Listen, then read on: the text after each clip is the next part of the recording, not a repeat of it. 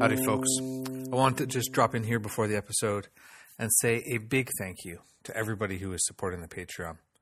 What this means is, at this point, our first goal of providing transcriptions for everybody so that people can access the podcast has been achieved. So super big thanks to everybody for that.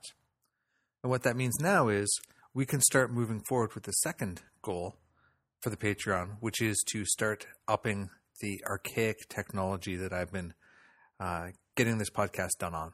So please head on over to the Patreon. It's at patreon.com/thehermitslamp, or there are links in the show notes.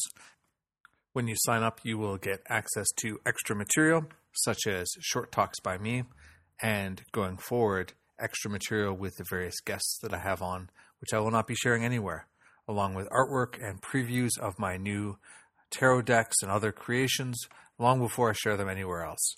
So head on over and support. It's no joke, as they say, every dollar really does help. Thanks for listening.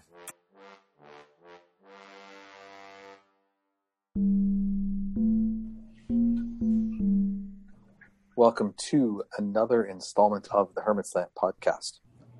Today I have got on the line with me Rosered Robinson and Melissa Cynova, and we're here to talk about pop culture and the ways in which pop culture and movies and stories and all these wonderful things can influence us and be a part of our understanding of who we are and our journey. That's the official reason. The unofficial reason is I really wanted to hang out and talk about Big Trouble in Little China a lot. And I'm not saying if you haven't seen that movie yet that you should stop listening right now and go and do so. But I'm not saying you shouldn't, because really, if you haven't seen it yet, I don't understand. You should go see it. You should go and check it out. It's on Netflix. But for, people who don't know who you are, let's start with you, Rose. Where are you? Give us a quick introduction. Okay, I've been doing tarot off and on for 20 plus years. I am fortunate enough to have a wonderful podcast of my own that I do with Jamie Elford called Tarot Visions, that was started back in 2013 with the lovely Charlie Harrington, and he decided to pass me off to Jamie. I've worked with Tarot Media Company for many years.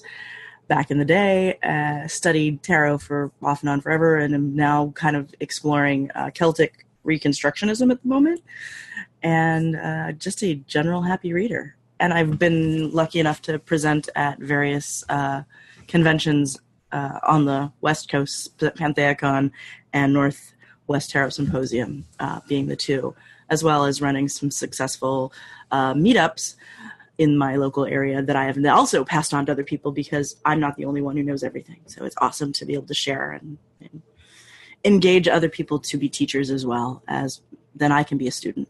So that's fun. That's me. Cool. Awesome. And Melissa? I can't really follow that. No, I know. Pretty impressive, right? I've been, next year I figured out I've been reading for 30 years, and it occurred to me that I might be able to teach people like only 5 years ago. So I wrote a book. It came out last year. It's Kitchen Table Tarot. And my way of teaching the cards is really similar to Rose's, because we both grab onto what's around us as kind of a pathway to what the card means. I don't know. I'm a mom and trying to figure out how to have, 3 jobs at a time and still pursue tarot, which is my favorite sweetheart in the whole world. Is challenging but worth it. So, yeah. So that's me. It's awesome. Thank you. Sure. It's a good book. I like it. We have it at the shop. You can get it on everywhere. So check it out. Thank you.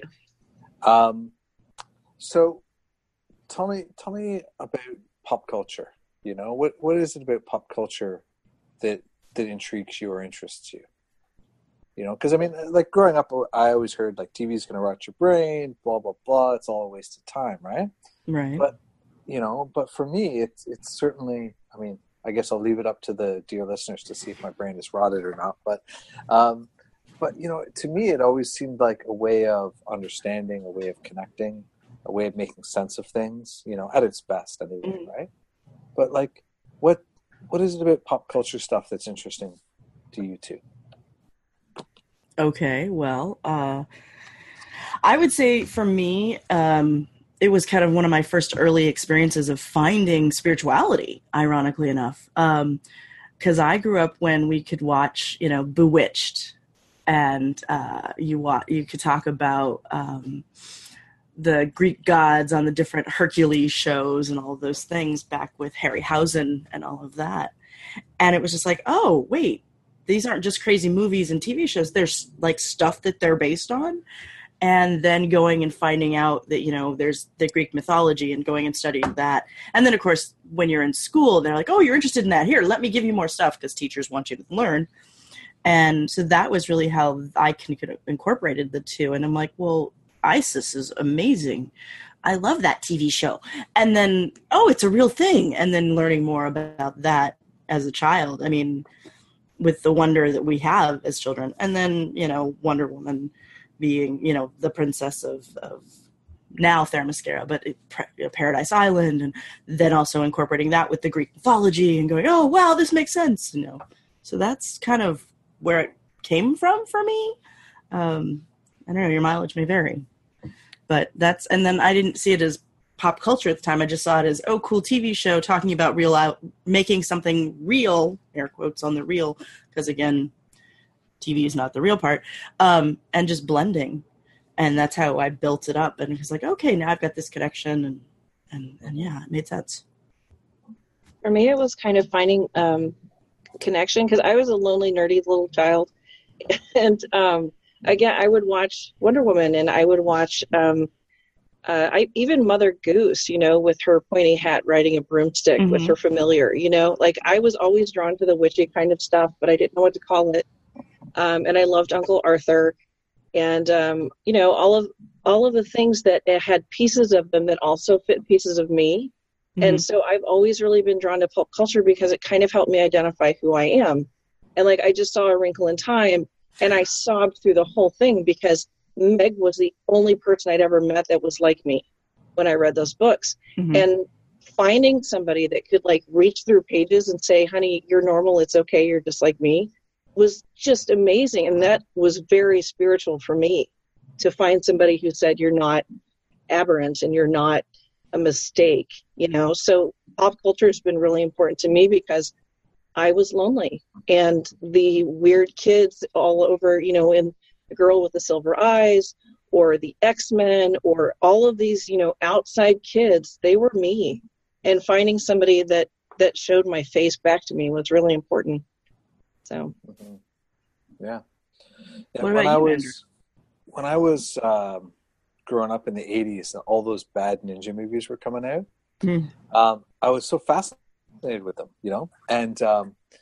and what ended up happening was me and my friends started trying to learn how to meditate because of it, right? Because we'd see, these things that were really cool and exciting, but then they'd be like sitting there and meditating. We're like, oh, we should meditate. What do we do? How do we do it?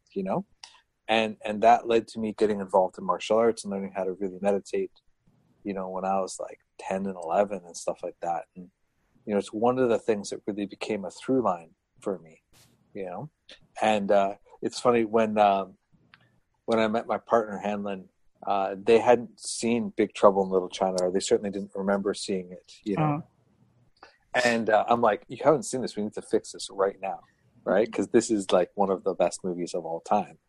And after watching it, he was like, wow, you're like all three of the main characters in one person. You're like, Jack Burton, the dorky kind of adventurous, like outgoing kind of person. I was doing a lot of martial arts at the time we met. So, Wang and sort of all of his kung fu stylings and stuff, right? And then I was into all these magical things like Egg Chen, and it was like this very funny thing to have that reflected back to me. you know, like you were saying, Melissa, you know, it's like there were elements in these characters or in this story that fit my sense of who I was, you know, and it wasn't quite as clean cut as like, I feel like just this one or that one, but the story and the interactions between all three of those sort of fit that sense of who I was and how I wanted to be in the world, you know, as well as my struggles and other things, you know, so. Yeah. Yeah. And I think going into adulthood, because I've always been like completely into any kind of pop culture, fairy tales, fantasy fiction, like whatever. But I could put myself in different characters. So I'd read Madeline L'Engle and I would be Vaniel because I loved Vaniel. And I would read Charles DeLint, and Jilly Coppercorn and I are right here. And it kept seeing the depth of the characters helped me see the depth in myself almost, or that there were other options than being depressed, being quiet, being small.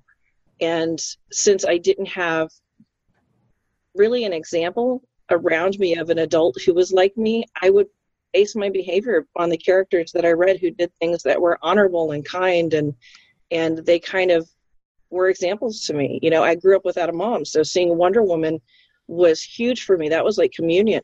I would watch her every week, and I identified with her and Princess Leia. That was like my mom character, you know, and it filled a void. And then the beautiful thing about it is that like Rose and I both are Wonder Woman crazy, and we have that connection, and we'll always have that connection. Yeah. And it's so great to meet somebody and go, you dig that thing? I dig that thing too. So there's a whole other world where you reach outside of yourself and say, oh my God, I went to, you know, Comic-Con and met 3 women dressed like Wonder Woman. It was the best day of my life, you know? So that level of outside connection is super important too. Well, and as you just mentioned, it's meeting other people. I think the rise of the internet has really helped us, all of us, with that, because of the I thought I was the only one who loved this thing, and in a group where you might have been at school the only one that loved this thing, so you didn't know how to share it with your friends, and now as you've gotten older and the internet exists, it's like, oh my God, I can find people who love my thing, and I get to talk to people about it. I mean, one of the things that connected myself with tarot and gaming, because that's where my tarot also blends, is the fact that one of the games out there had a tarot deck made for the game. And I'm like, oh my God, there's a game and a tarot, and I can play both. And I was always the one that wanted to play the tarot character, because that's who I was. And so I was always playing the Fate Witch in the Seven Seas game. And then they came out with spreads to do with it, and it just that built that spiritual connection for me. But it also was like reminding me that I'm not the only one who sees that or feels that or connects to that thing that I love. And then, you know, meeting all of you guys at different events has been awesome, because it's like now I can talk to somebody who also loves Wonder Woman, tarot, and 5 billion other different things that we're like, oh my God, I never knew that people liked all those things that I liked. And I think that's kind of the thing for me, is watching how that has happened over the years and how pop culture has become stronger for other people as well, because they, who are younger than us, have always had internet, have always had pop culture as a thing, and we watched it grow. And I think that was kind of what made me feel like more and more connected to the magic of it, not just the beauty of connection with people. I'm babbling, but it's true. It's how we can turn something we love into a connection with our world. That makes sense. And the spirits around us. Okay, I'm stopped. I don't know. I think it is really interesting, you know, and for me, I think partly because I almost died when I was 14. Oh. I didn't carry that stuff through in a lot of ways, you know? So like I was 14 and after that, after being in this serious accident, I was like, all right, I need to understand everything. And so although I still read, you know, like Shannara books and like some of that stuff, and like, I mean, I was definitely reading and consuming pop culture things and movies and so on.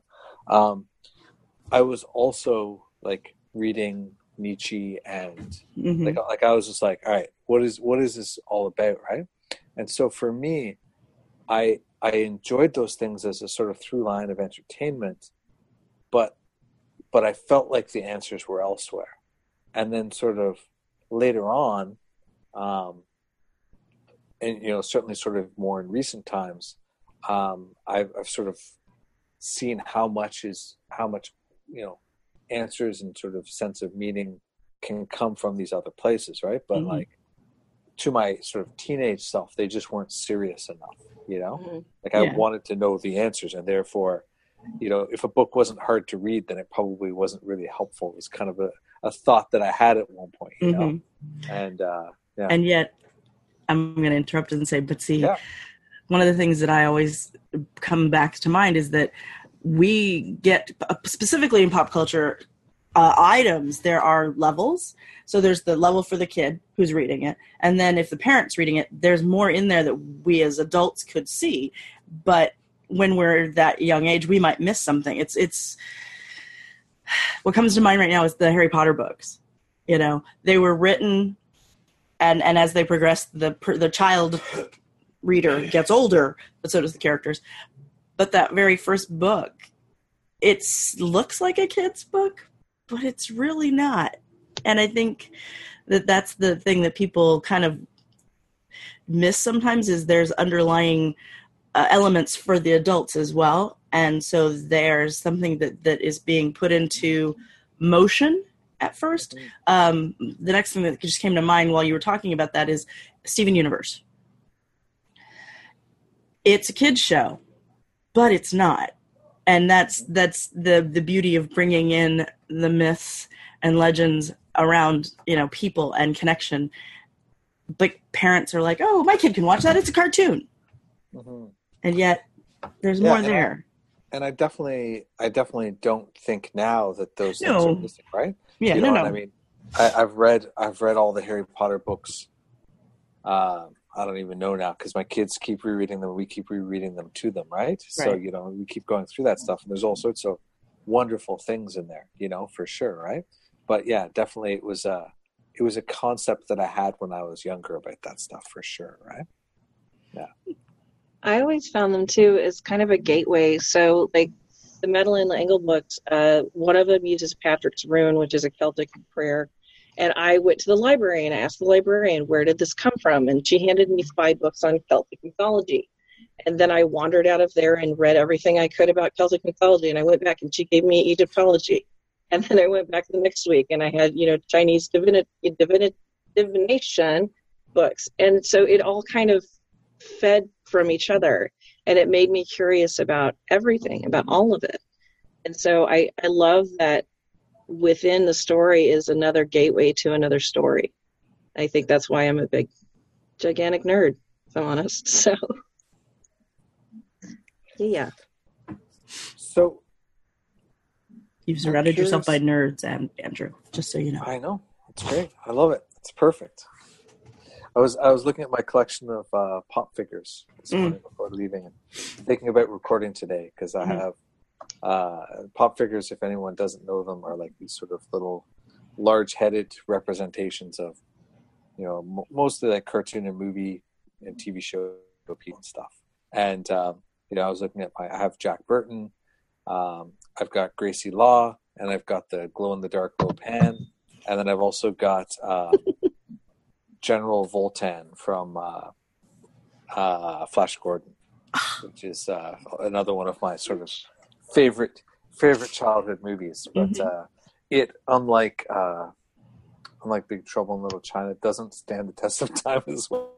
It's a pretty horrendous movie when I went back. But the music does. The music's amazing. The music does. I mean, and Ming the Merciless is a tremendous bad guy and a wonderful look, But but yeah, lots of that movie is definitely really, really pretty horrendous. The last time I looked at it, but yeah. There's nothing wrong with being surrounded with nerds. So, something that, because I took a class at Pentagon last year on pop culture and magic, because that's what you do. And Emily Carlin was talking about how you can, because of the connections with the pop culture and magic, you can use some of those Funko Pop characters in your practice. If you don't, So you don't want your friends to know what you're doing, but you want to honor your gods. There's a lot of them out there that exist. And you just mentioned Lo Mein. And I'm wondering, would you consider using that as part of your practice if that were something you were trying to, that energy? Or even the energy of Jack Burton. Because, the man's the Adventure Kingdom, he's before we even get Indiana Jones. He never drives faster than he can see. Man's got skills. And he knows what he wants out of life. He wants to drive. He wants to adventure. And that's So what do you think about that? I think that's entirely possible. So I'm sitting here recording, and I'm looking at my my shelf of things.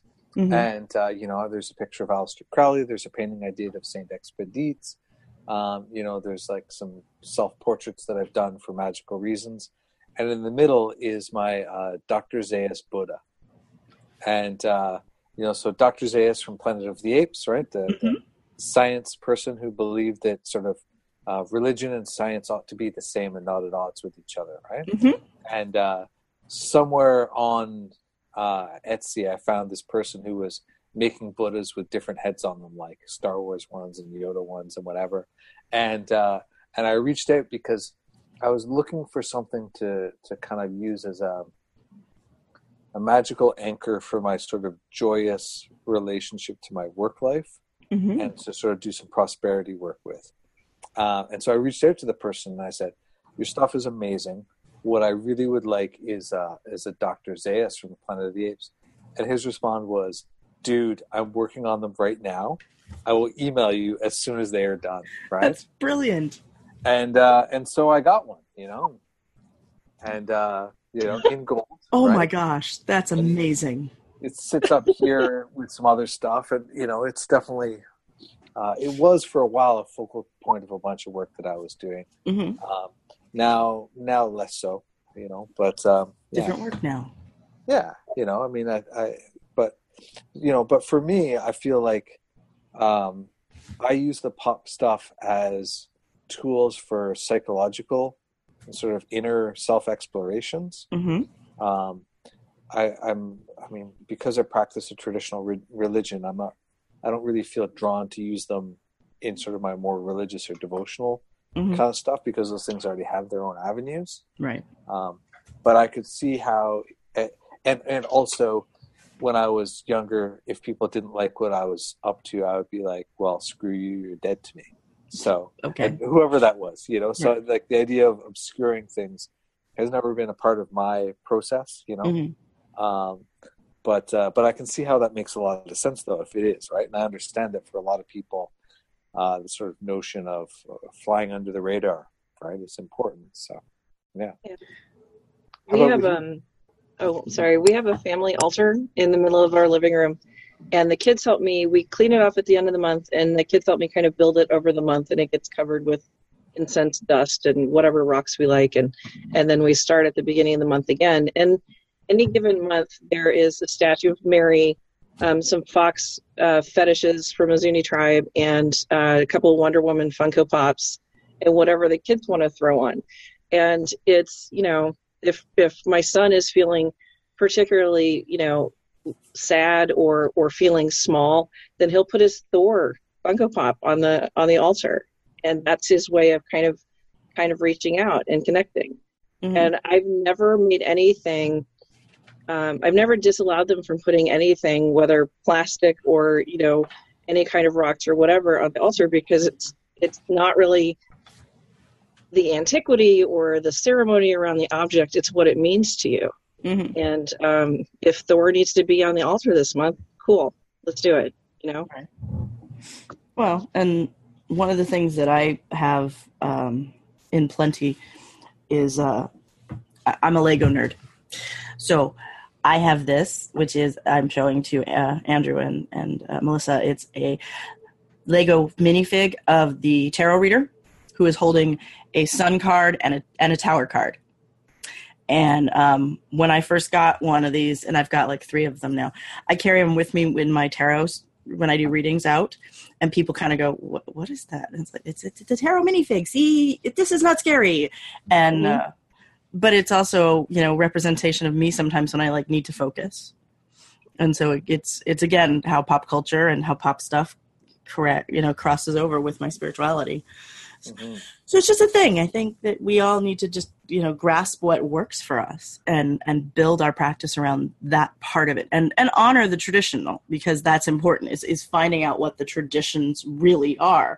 But then when it makes it work for you, if connecting that with Wonder Woman, for example, or getting the Funko Pop of Hercules, as that was kind of cool, works for you to represent that, or the Athena one, do it. I think that's great. But I also, be aware of what you're connecting with too, because it's not just surface stuff.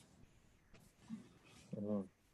Yeah, I also think that it's certainly possible with a lot of these things to start opening up in directions and making connections with things, and then you can kind of go off and explore the spirituality and come back around and sort of revisit the pop culture layer with new eyes as well, right? It's a way in which we can continue to see deeper layers, and maybe even sort of write extra layers on top of it, even if they're not there, right? Yeah, I could see that. During my classes, I think Rose does this too, we both teach tarot classes and we use pop culture in them. Mm-hmm. And so I have this feature that the name of which I accidentally stole from Jamie Elford. Sorry, Jamers. Called Pop Goes the Tarot. And I take a fandom like Firefly and I match it with a tarot card. Mm-hmm. And I found the response to those has been really huge, because if you're having a problem figuring out what the Hermit card is or what the Emperor is, and if I say, the Emperor is Eric Cartman dressed up as a police officer saying, respect my authority, I mean, that is a pretty strong connection to the vibe of the Emperor. Mm-hmm. And if they start there and then move on to like Benabel's gigantic book or another book that has like spiritual, historical, symbolic meanings of the cards, then they'll already have that first step into it and what it means, what it could mean for them, And I think that if people do that with their own particular fandoms, they'll have an intimate connection with what that card is. Mm-hmm. So it's been really fun. And I keep getting emails about ideas of fandoms to explore, but if they're not mine, I don't have the confidence to assign the cards to them. I'm still waiting for your Brady Bunch tarot. Oh, that would be a good one. Okay. I know that fan. I got that. And I think that's the beauty of pop culture and connection with spirituality, is that you are making it a little bit more understandable for yourself. And as you said, taking the cards. Okay, well, this is the Emperor. Well, what's the Emperor to you? Is it Emperor Palpatine? Or is it, I can't even think right now, Dumbledore. Let's just put it that way, because that's not even right, though. But the point is that you're figuring out which one matches up better for you, I mean, the devil might be Voldemort. He might be, Darth Vader. But he also might be, the little girl from The Bad Seed, which is a 1930, 45 something, I don't know, 50s movie about a bad kid who personifies as beautiful and happy and lovely, and she does really horrible things for a pair of shoes in one point. But anyway, the point is that you just connect these things, and then you can figure out what your personal connection is to either cards or to your spiritual path, and also the fact that that's part of the collective unconscious as well, because all of these people also, the moment you say Lord Palpatine to a group of people, most of them, I'm not going to say all, but most of them know what you're talking about. So, you're doing something with a group and you want to go, okay, pull a card. Oh, and this reminds me of Lord Palpatine. And the rest of the audience knows what you're talking about. And that's the beauty of the pop culture. Of course, it is also needing to be aware that it is country sometimes specific or fandom specific, because there are people that haven't seen Star Wars. Well, and also I think that each of these worlds has varying stories and ideas, around power and around, who's the emperor or the devil, right? Right. Is the is the emperor positive? Is it really like a great and endearing and lovable figure? Could be. Could be. Right? Is it somebody nefarious and controlling? As I was organizing this, Aidan Wachter resurfaced something he'd done previously, where he had put Ming the Merciless, Flash Gordon, as an emperor, as the emperor card, right? Ooh, guy's an emperor. It's a That's horrible true. emperor, right? But and I think that there's this level at which we can start to understand the ways in which we or people view lots of different ideas as we look at those. What is the notion of justice in Firefly or in this, that, or whatever, right? Justice League. Right, Justice League. Yeah, how good are the good guys, right? If we're looking at Watchmen, it's a whole different matter, right? But yeah. So. And Batman has been a total a-hole lately, so Yeah. I mean, He always was. That's why I Nah. liked Batman. When I got into Batman comics, I was reading them when like the Dark Knight starts, like the comic books started coming out, in Arkham Asylum and the Joker and Killing Joke and all that kind of stuff, right? And Batman was this pretty sort of amoral, fairly dark character, and it was interesting, right? You needed a was counterpoint though to Superman, so yeah. Right? So I think that, yeah, again, it depends on what we're looking at, right? If are we talking about Adam West as Batman? That's one thing, right? Are we talking about Christian Bale or or these other comics and stuff? I think that also becomes quite interesting. And then how do we reconcile sort of what's behind all of those things? What is that, right? That carries through all those through lines, Yeah. Well, and being able to reconcile which versions you're using, as you're pointing out, because they all have different flavors. But that doesn't mean they're different characters, because they're all parts of Batman. They're just highlighting different facets. I mean, everybody freaked out when Ben Affleck was cast as Batman, and my first thought was, well, he'd make a great Bruce Wayne. And I didn't even think of him as Batman. I just thought of him as the Bruce Wayne part of the character, because I think that he has the gravitas for that part. I don't know about his Batman. I'm not going to talk about that.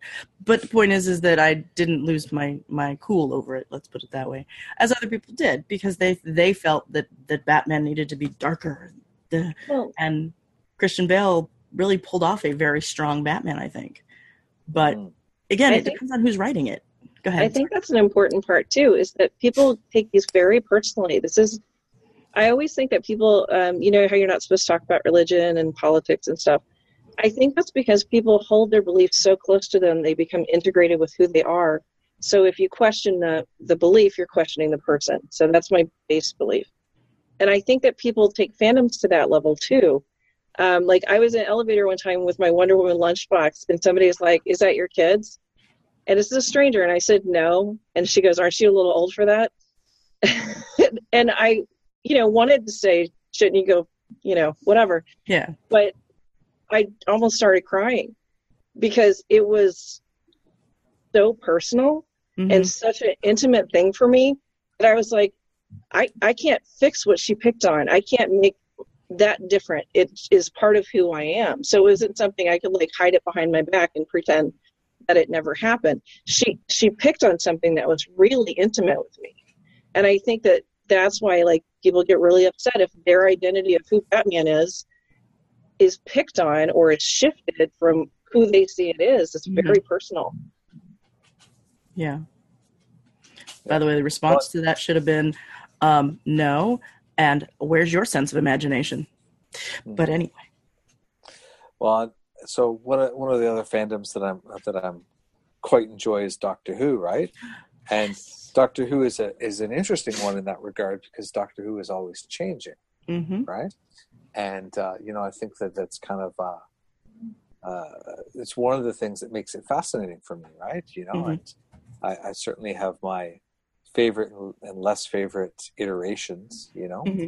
but yeah, I think it's really interesting, you know, and I think that it's this notion that we end up at, right? Which Mm-hmm. I think that it's one of the reasons why we like fiction so much, right? In its various forms, is fictional characters or stories or whatever, they're allowed to change, right?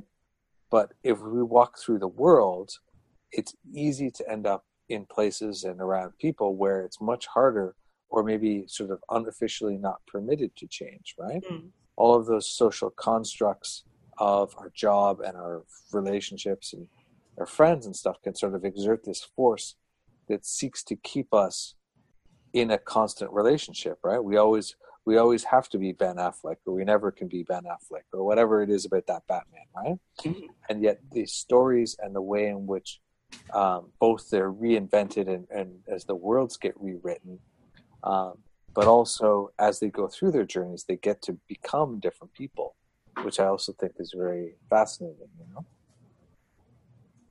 Yeah. I think that, you know, bonking someone in the head with your Wonder Woman lunch bag, it's probably a good plan. I endorse that. The Jack Burton in me says, do it.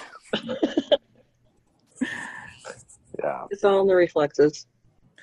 Mm-hmm. Well, and it sounds like you were surprised by the commentary too. Mm-hmm. I mean, because that is kind of surprising. It's like, why would you say that to someone that you don't even know?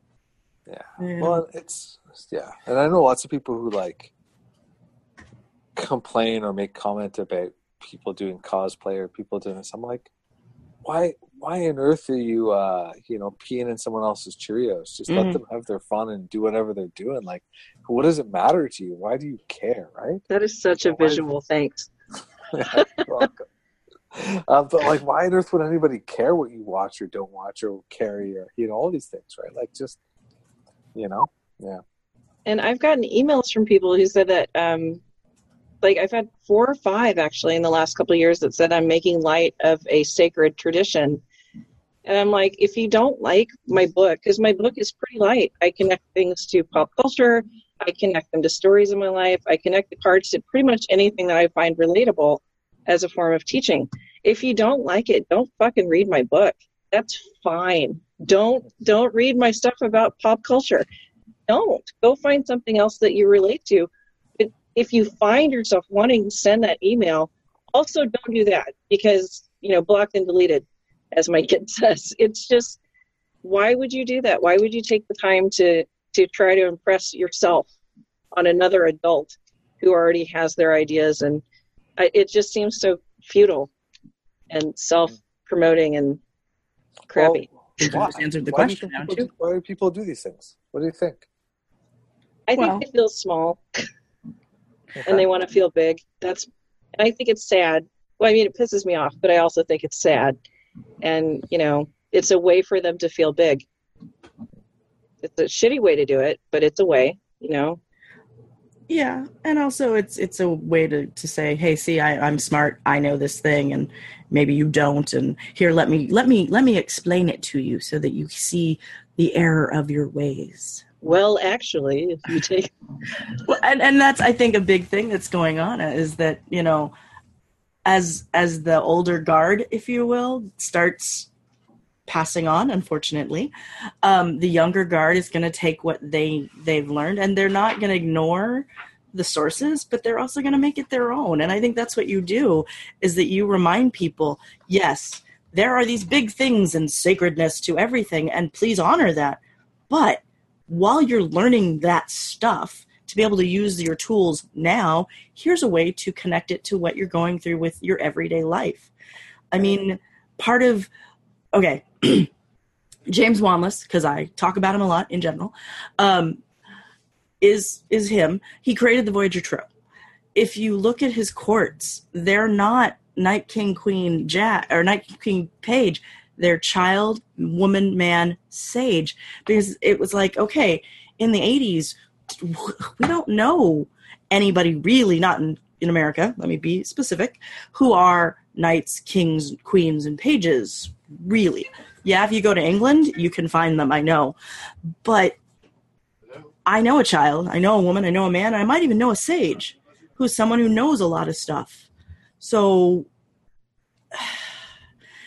that's like, and it's modernizing something. That didn't mean he threw out the past. He just brought some more stuff up to the future. And I think that's what you, Melissa, are doing with your work, is that you are taking this sacred knowledge that you learned and then applying the stuff that you love and connecting them and making them more palpable for a modern view.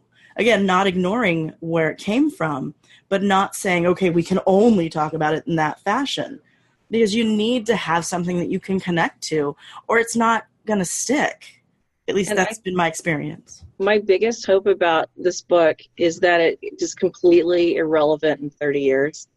I would love that, because I want everybody to just kind of evolve, and I want ideas to change. And there are already a couple of things that I put in it that I'm like, damn it, I kind of want to fix that, but it's too late.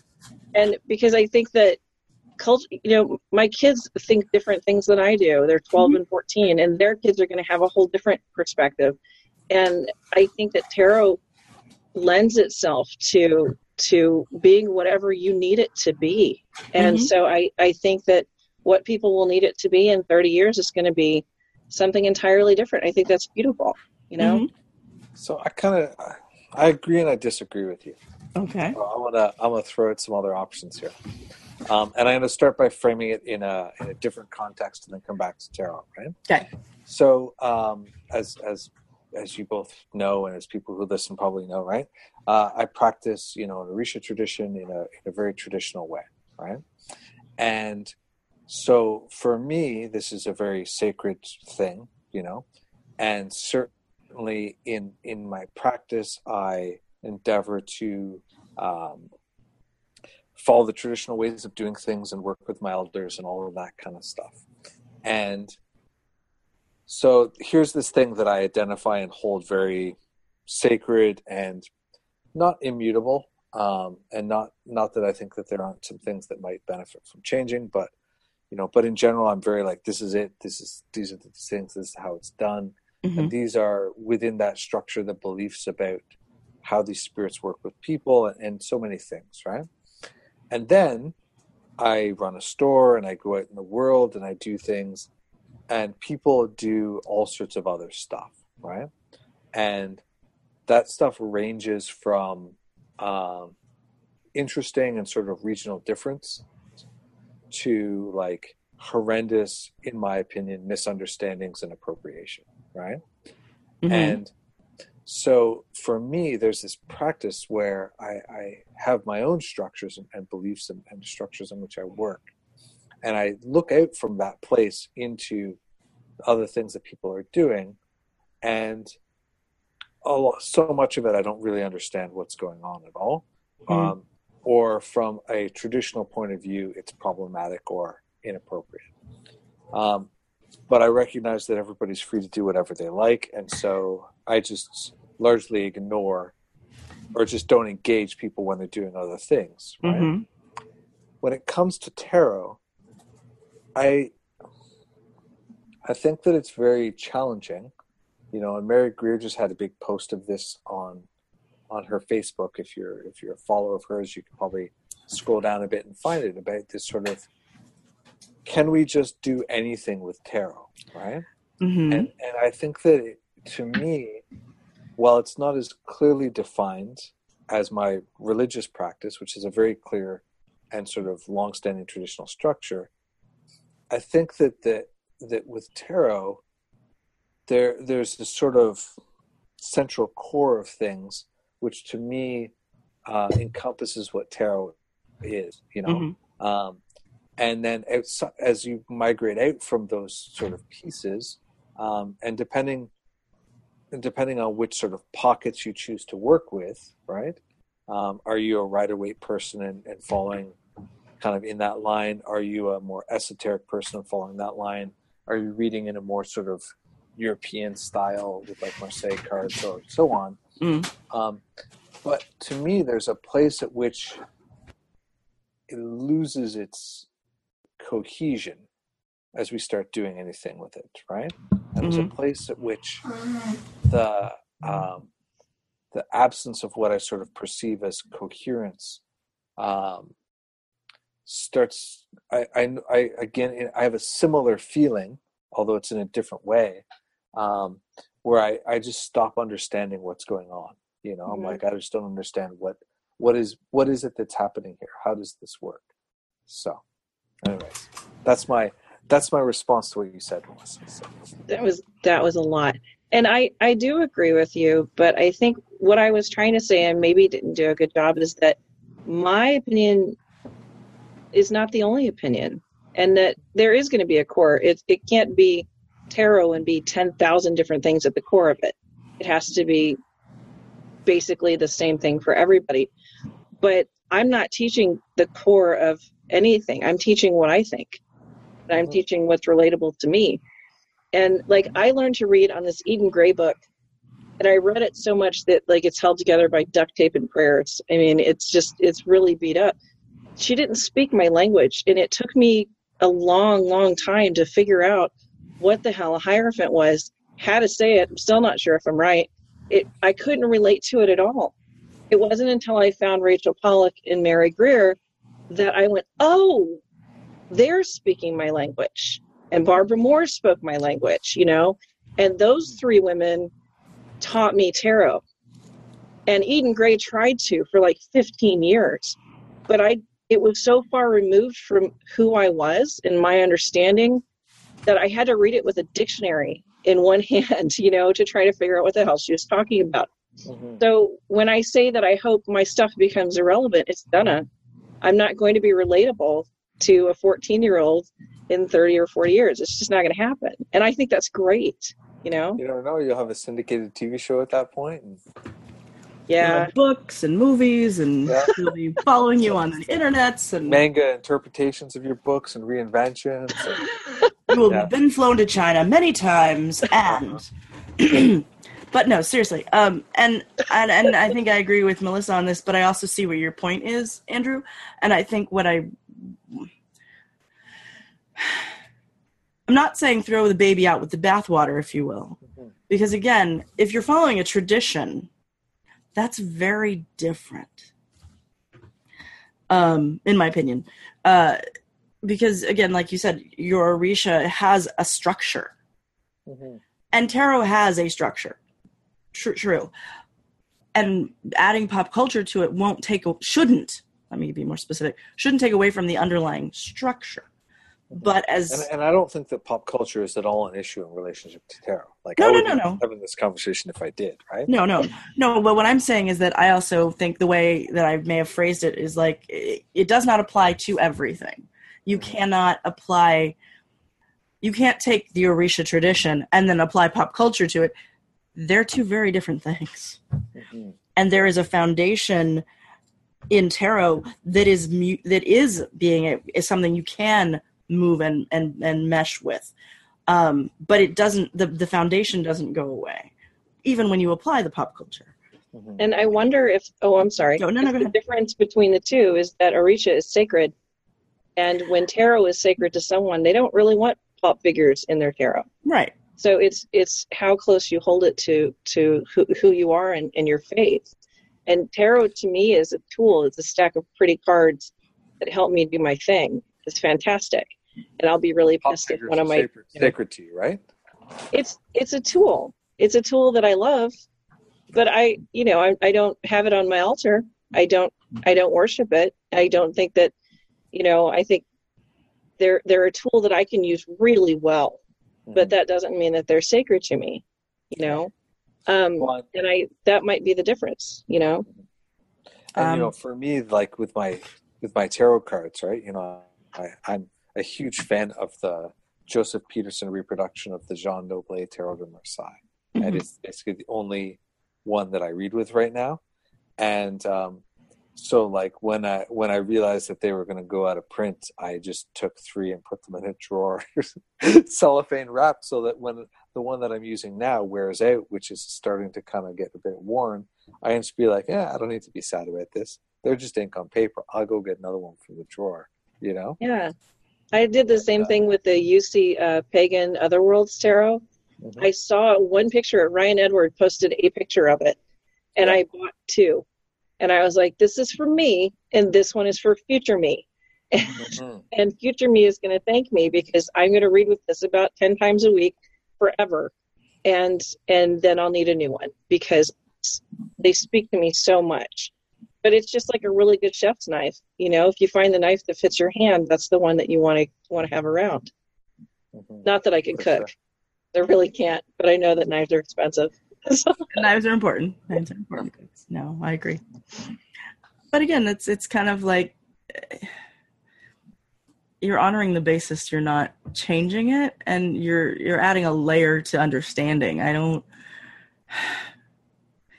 It's gosh, that's just two very separate things for me. Because again, I do put tarot cards on my altar, and I generally use the Rider-Waite-Smith just because it's simple for that. I don't read with one of those very often unless I'm at an event where I don't know if people are going to know it. I bring in one with me, but my cards always vary. I'm either carrying around the Everyday Witch tarot, which just recently came out in the last 2 years, or the Druid Craft.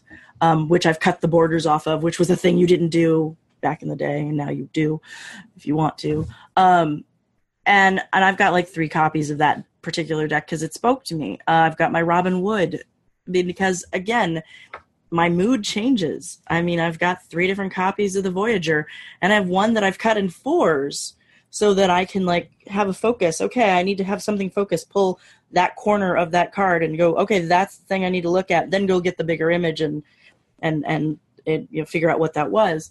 But again, I don't think I'm getting rid of the sacredness that the tarot, air quotes, is founded on, because again, there's still arguments about how that's been founded.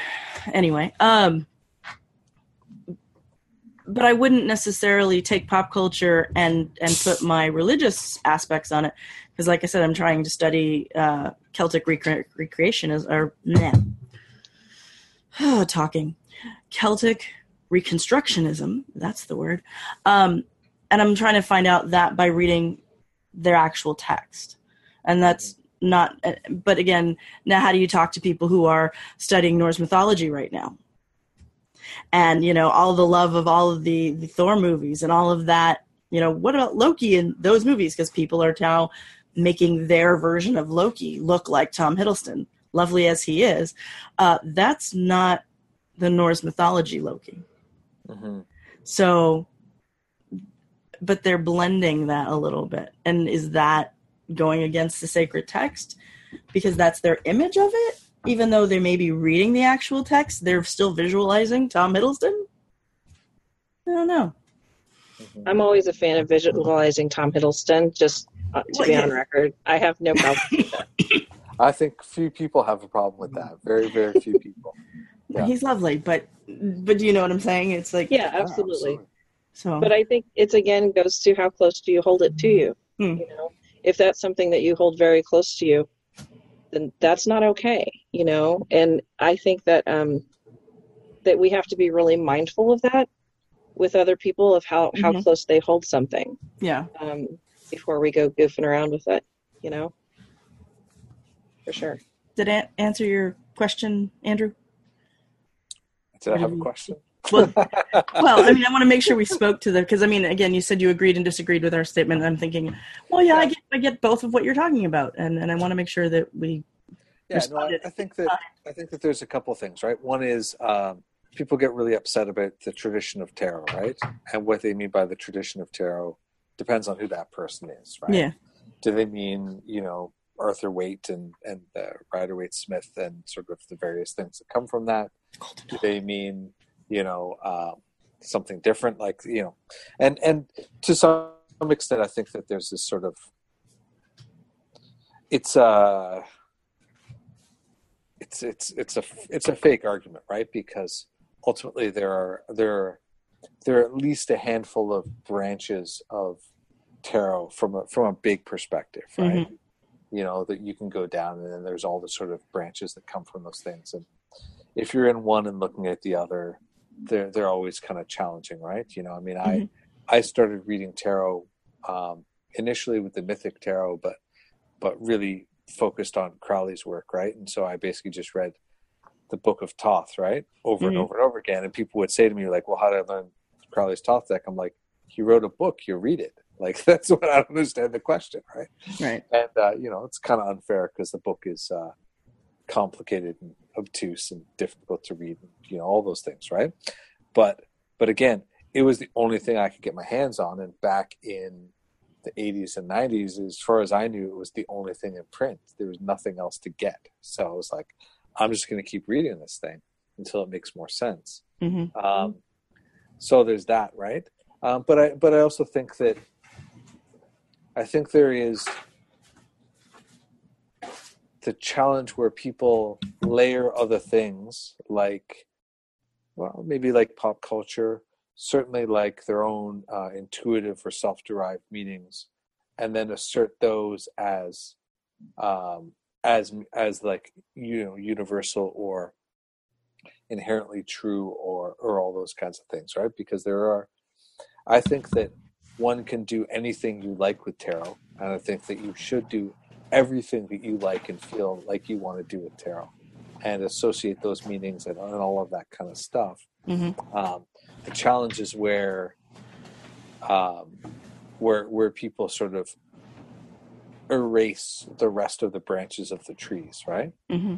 I've met a bunch of people who are very good psychics who used cards, but I would never really consider them card readers because what they do has no bearing on anything that I've ever understood to be reading the cards. They lay them out and they start talking, and they're like, oh yeah, this one, like blah blah blah blah blah, and I'm like, why is the Ten of Swords getting a new job? I'm like, they're like, oh, it's a message I get. I'm like, okay. And their readings are true, right, but they literally have no bearing whatsoever on anything that anybody would agree upon who has studied cards at all, right? So but those people, the couple of people that I've met that way, asserted that what they were doing was traditional, like was reading the cards, and I'm like, it's not, it's something else, and not that it's invalid, but it's where things get confusing, right? Mm-hmm. So yeah, so that's my mix of things. Now I want to meet some of those people and see how they read, because that'd be interesting. Because the Ten of Swords as a job, Yeah. Interesting. It's easy. You just like deal out like 20 cards on the table in some random ever-changing pattern every time you do it, and then you just look at them and say things, and that's it. That's what it looks like. So okay, all right. Yeah. I will have to find somebody who does it that way. Then that's interesting. Yeah.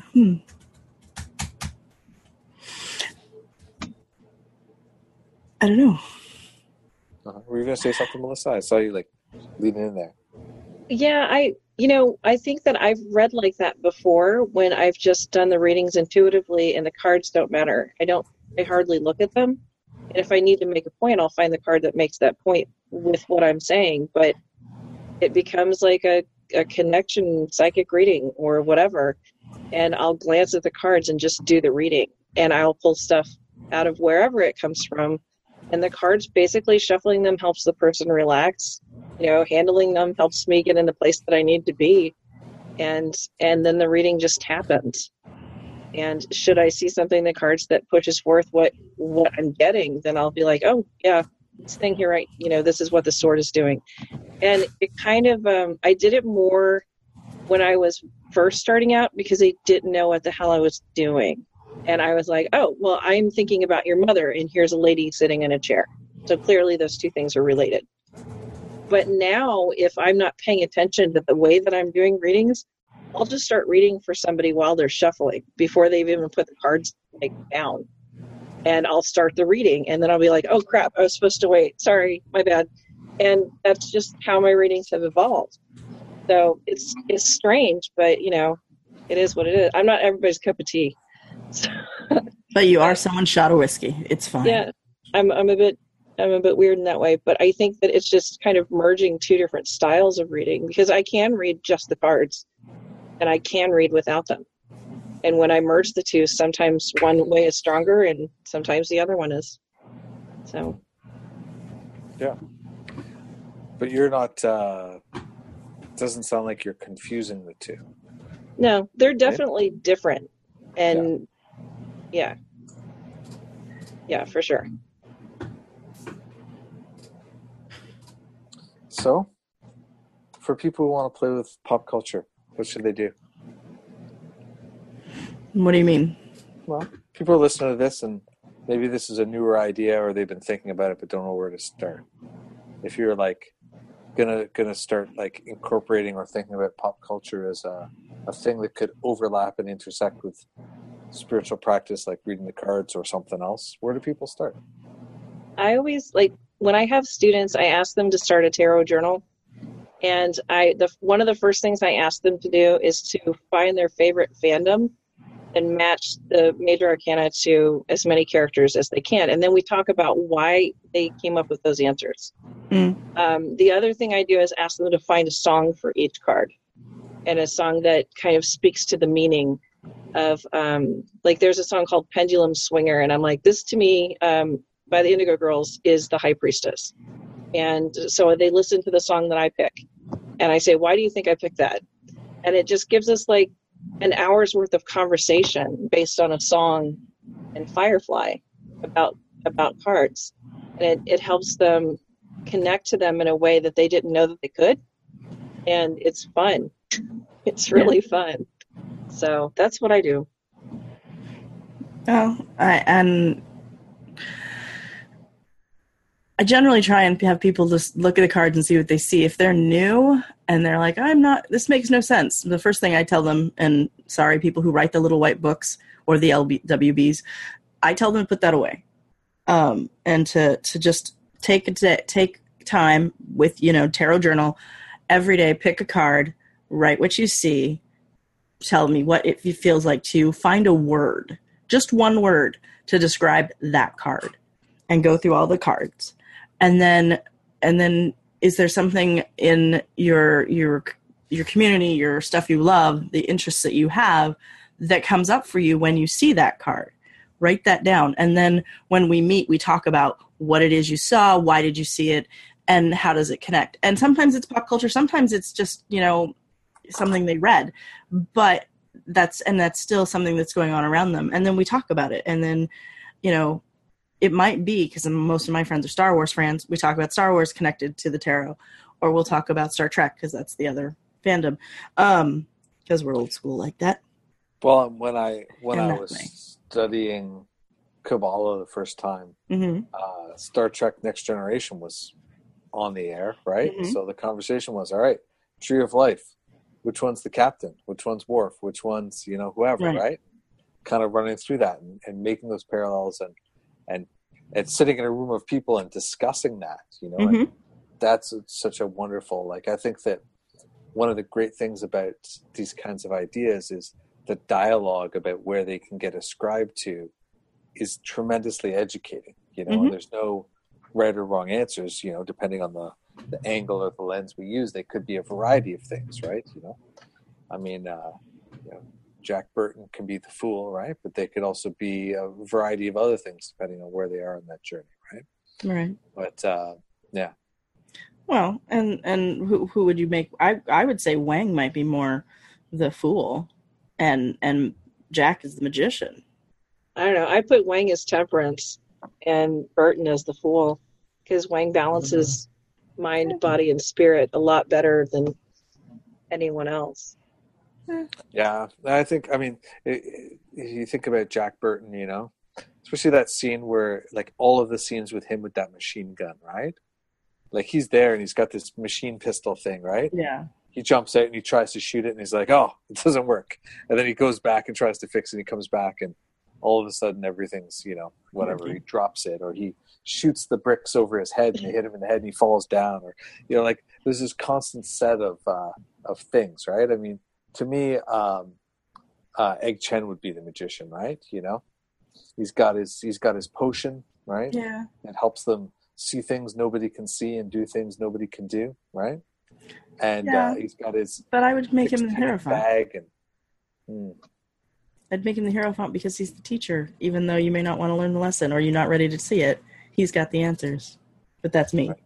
Yeah, I think that Gracie would be that, because Gracie has all of the backstory and all the information that they're missing to go on their adventure. So, Gracie Law basically jumps in to say, oh, by the way, you need to go to this place. This is who that guy is. Here's what he's up to. Here's who these guys are. And in that way, hands them the keys to their adventure, right? Mm-hmm.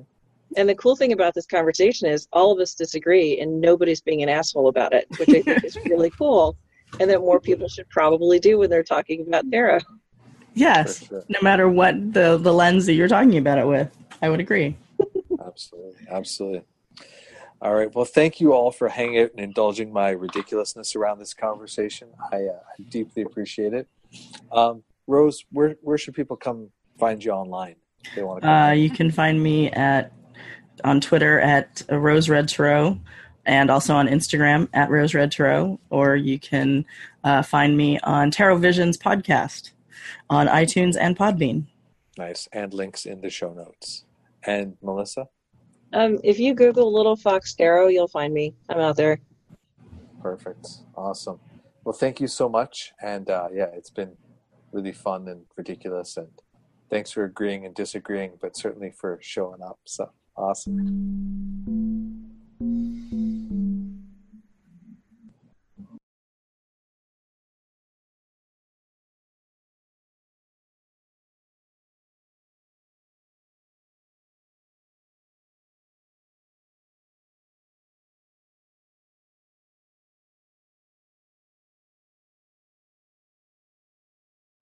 So thanks as always for listening.